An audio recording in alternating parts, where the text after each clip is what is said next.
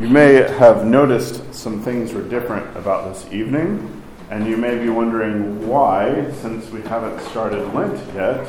We started with Lenten melodies. The church, in the same way that we work our way into Lent, liturgically also prepares us. Cheese Fair week on Wednesday and Friday, they are liturgically celebrated as Lenten services. So if we had done Vespers last night, the beginning of Vespers would have been non-Lenten, and then the end of Vespers at Vouchsafe, we would have shifted over into Lenten, a Lenten ending, a different ending.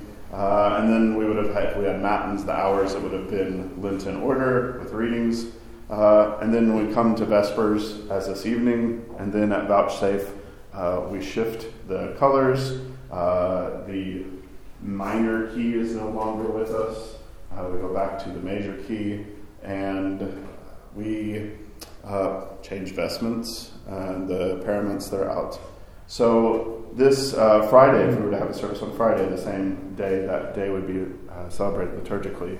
We'll see this again on Sunday after coffee hour as a transition into Lent, Forgiveness Vespers. At the Vouchsafe again, for this time we will switch back into Lenten colors, and then those Lenten colors will stay for the rest of Lent until Pascha. So this is also an eve of a great saint of the church, especially for North America, and especially since it's Deacon Raphael's namesake. I asked him to speak a little bit about his saint. So right. Take it away, Father Deacon. Thank you. Well, first of all, he's not here, sadly. We didn't have an icon to put there, but he is on our iconostas, in case you didn't already know that. St. Raphael is right up here. Right here. There's kind of two things that I think, as I was thinking about what I want to say, that I thought that St. Raphael, I find really two things that he helps me with. And the first is kind of, so I first met him 19 years ago.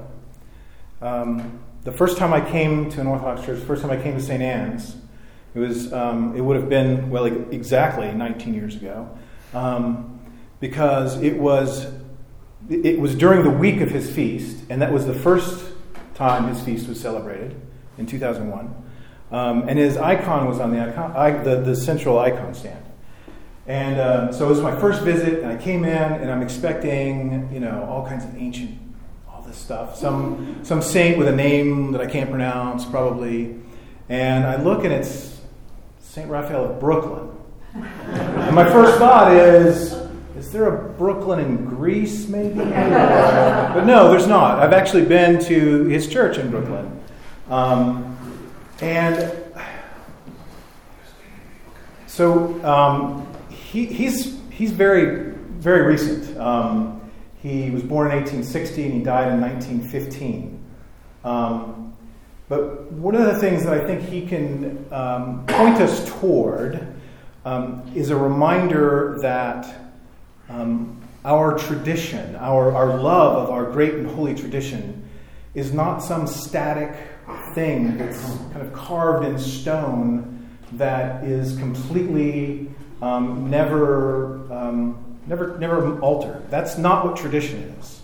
And for me, he reminds me of this because, like I said, if I'd come 20 years ago, right, he wouldn't have been on the calendar yet. But 19 years ago, he was. So for me, he points to this idea that tradition is not just something that we kind of stick a pin in and it never ever changes.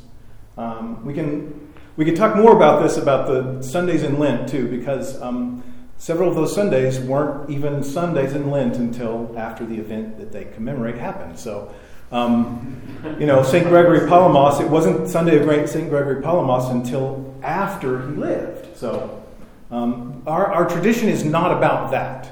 I don't know that I want to venture too much into kind of what is our tradition, but I think we have a temptation sometimes to think that it's this thing that never ever changes, and that we we sometimes can get a little prideful. I know I can get a little prideful about that when, and especially if you come from a place that maybe, changed worship service like every month or something, or depending on who was leading the worship, it changed.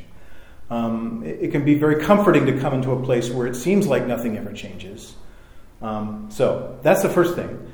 The second thing I think is specifically as Americans, St. Raphael, I think, offers us kind of some encouragement and a challenge at the same time. And I think he does this in a way that is actually really in line with pretty much all the other American saints. As I said, he was born in 1860. His family had fled Damascus. There was a massacre taking place. His family, he was still in his mother's womb. They fled Damascus. They returned to Damascus after he was born. Then he went to Beirut, and then to Istanbul, Constantinople, and then to Kiev, and then to Moscow, and then to Kazan, which is like way out in the boonies. There's an interesting story behind that one. So anyway, and after that he comes to America. And he said of himself, "I am an Arab by birth, a Greek by primary education, an American by residence, a Russian at heart, and a Slav in soul." And I find that particularly appropriate to the American church. And if we think about the other saints, and I was trying to think of other kind of patterns of saints, a lot of them have this similar kind of hopping through different countries and knowing many languages and different cultures. And so I think this shows us something very particular about what it means to be Orthodox in America. And so I said that he offers us kind of a challenge and some encouragement at the same time. And I think the challenge and encouragement is that he would have arrived here on a steamship. Okay, that's maybe old-fashioned technology to some of the kids, but nonetheless, that was cutting-edge technology. He rode around in locomotives and trains, right? You can see photographs of him. I mean, he looks like a dapper, noble gentleman in some of these pictures. Very kind of dapper is a good word for him. He just looks really dapper. So he was very much inhabited the same world in many ways that we do. He was definitely in the modern world. He died before the horrors of World War I kind of put a real stamp to change things on certain ways in the modern world. But nonetheless, he was familiar with all of these kind of our modern ways of things. And yet,